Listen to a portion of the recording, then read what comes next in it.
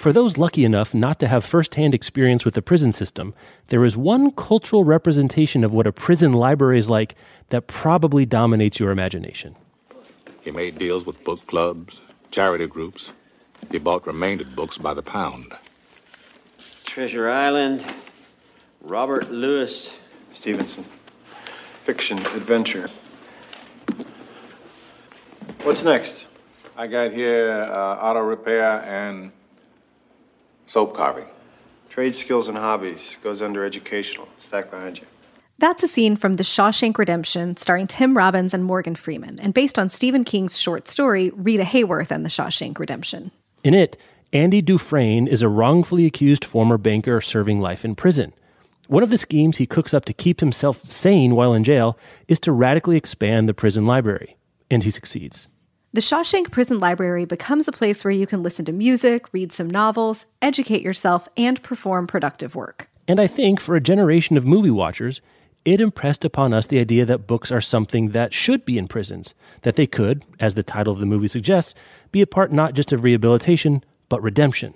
And that for many of us, the reverence we extend to books and reading doesn't stop at the guard towers and razor wire. But the reality of how books do and do not make it into prisons is a very different story, and one that over the last year or so has garnered national attention.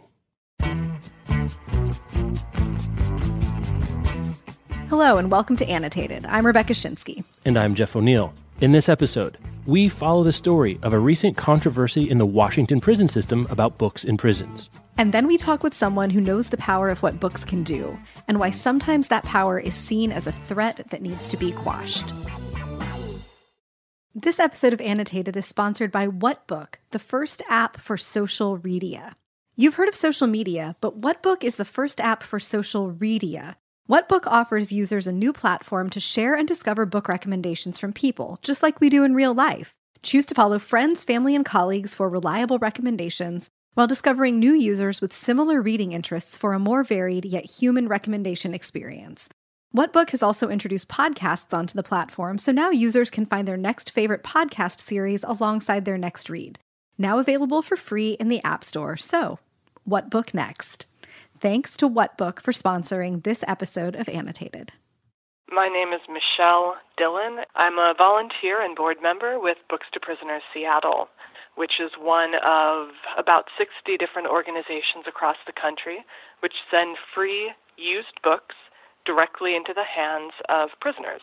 Books to Prisoners Seattle sends between 10,000 and 12,000 book packages to prisoners every year, and the process is extremely labor-intensive.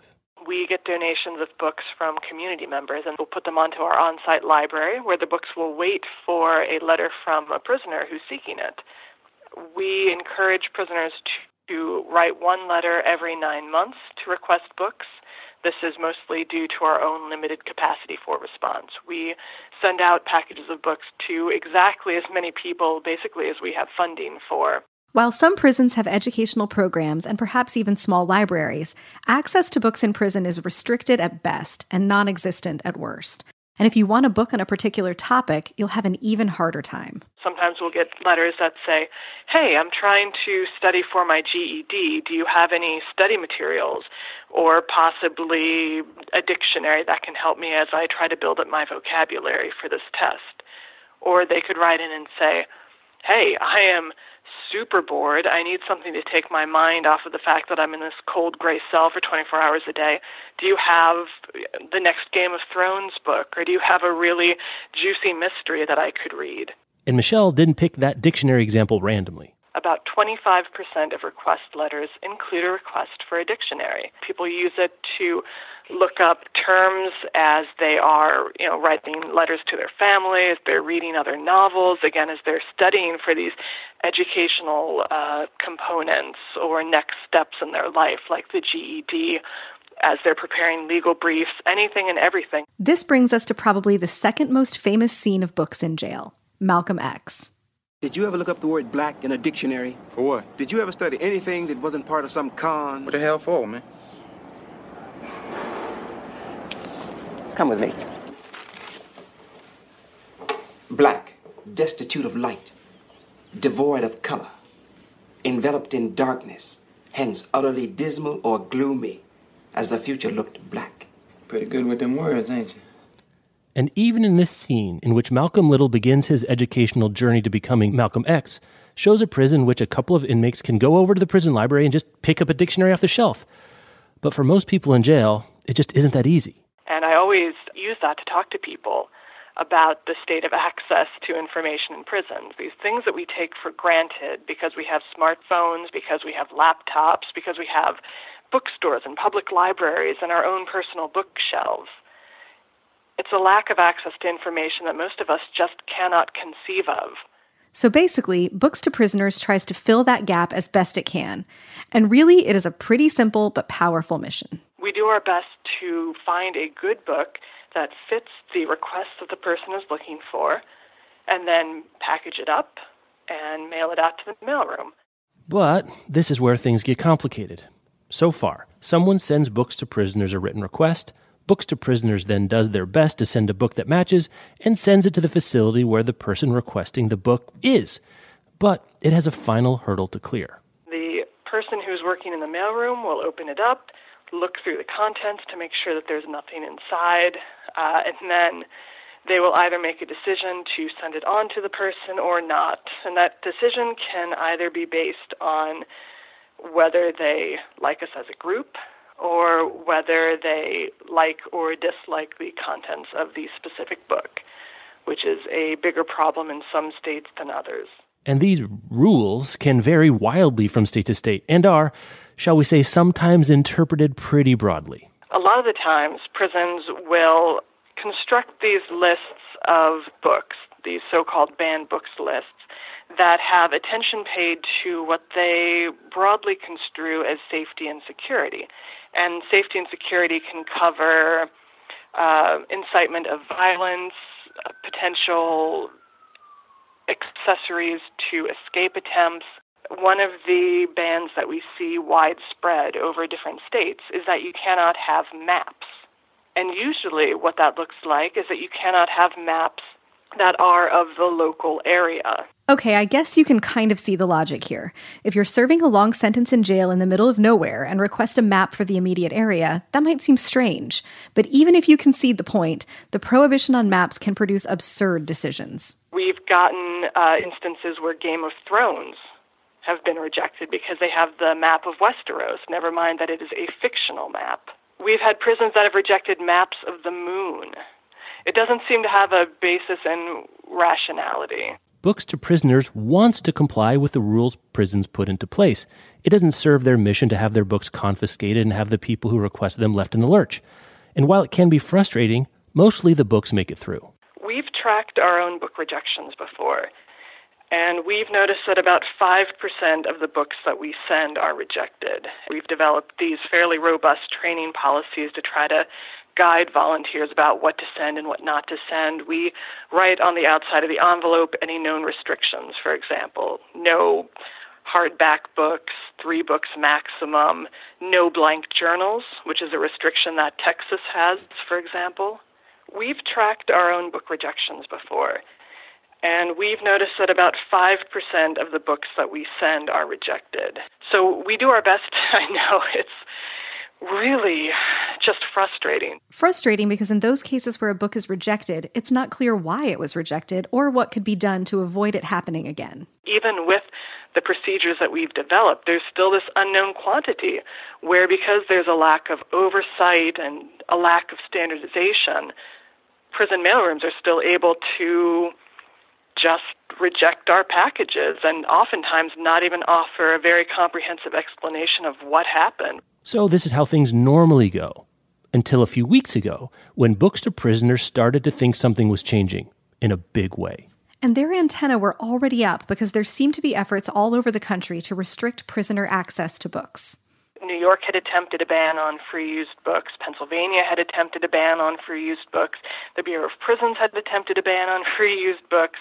And Maryland had also very quietly attempted this ban. And all of those had been pushed back on successfully. So they were on the lookout for a new policy in Washington, and it's a good thing they were.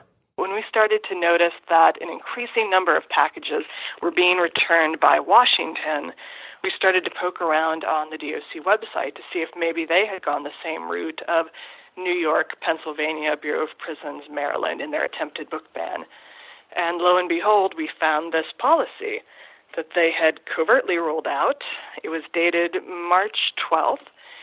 And by the time we found it, it had already been in place, according to when it was expected to roll out, for nearly a week.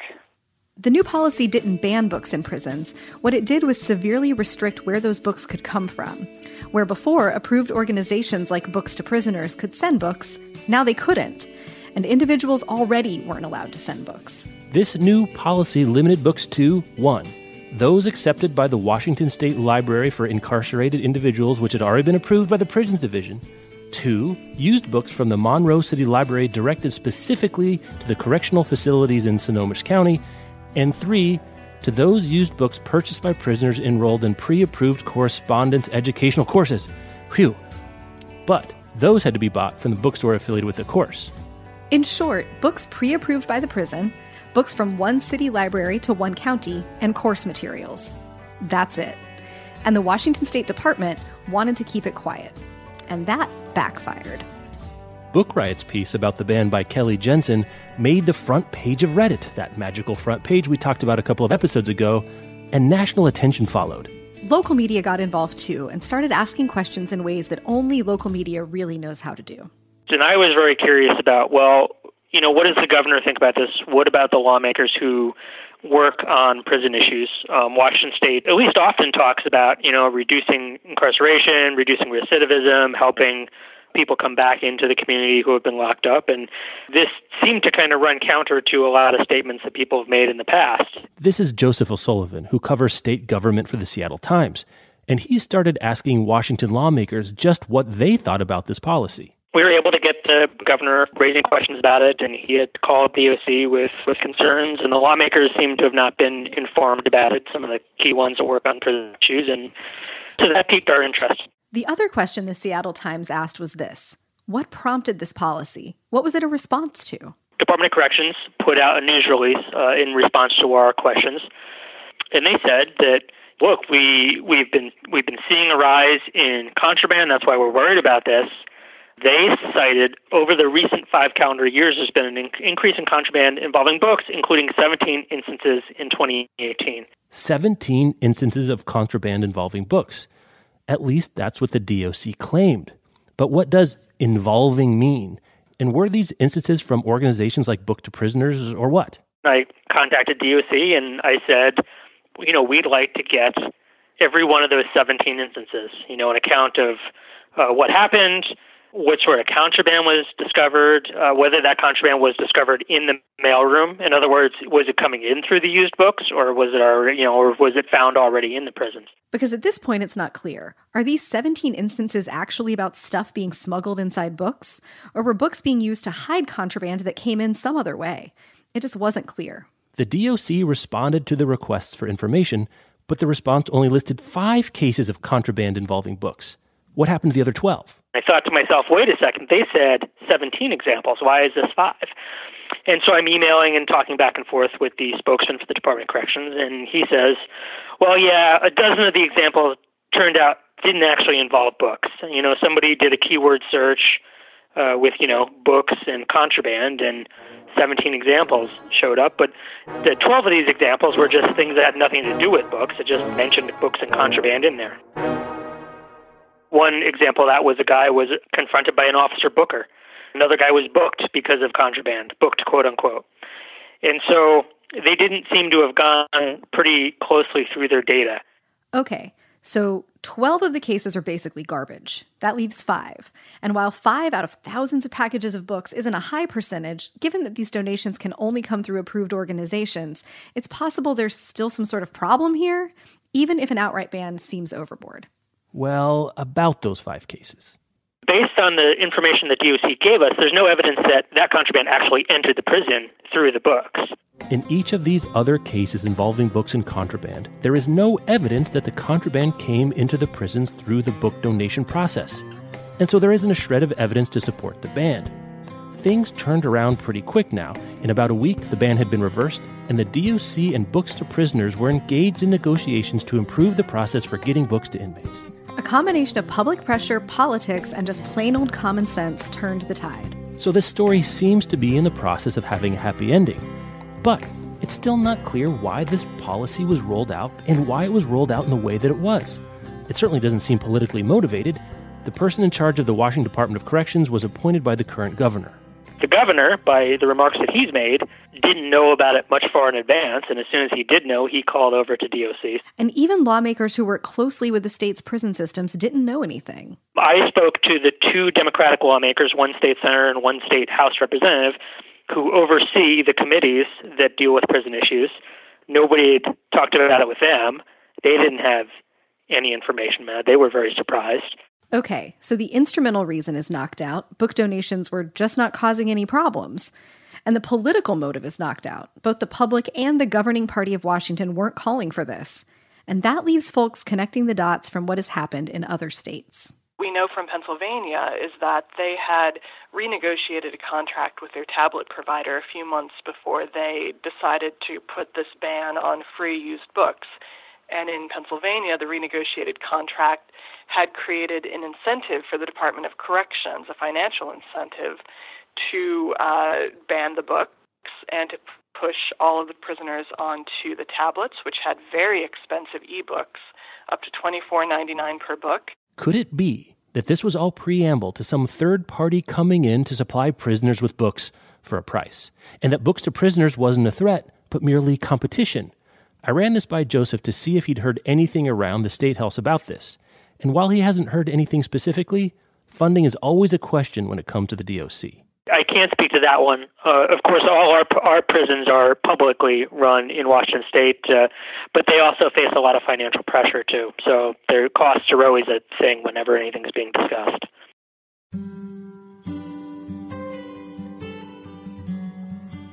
And this would be a real shame, not just because books are inherent good, but because here's the thing. Books help keep people from going back to jail. Recidivism, as it's called, is a huge problem, but there's evidence that books can make a significant difference. One program that encourages prisoners to read, called Changing Lives Through Literature, has been in operation since 1991, and the results have been encouraging. People who participated in Changing Lives Through Literature were 3 times as likely to stay out of jail a year later after release as compared to a control group. Look, books and reading aren't silver bullets. They can't stand in for the enormous social problems that lead to having so many people go to jail and then too often go back to jail. But access to education and information can make a difference if given the chance. And in the course of working on this episode, I spoke to someone who exemplifies both the possibilities of reading and the array of obstacles even the most dedicated person has to overcome in turning their lives around. So, in an annotated first, part 2 of Books Behind Bars will come out in 2 weeks, in the form of an extended interview with Chris Wilson, whose story is one you are going to want to hear. As a teaser, here's Chris talking about the book that meant the most to him in jail, but we're not going to tell you what it is until next time. It might be strange for some people why it's the most important book, because I read all of the books that, I read hundreds of books, but that book was important to me in a sense because it was a tough time in my life. It taught me about resiliency and discipline. And I was religious about my studying.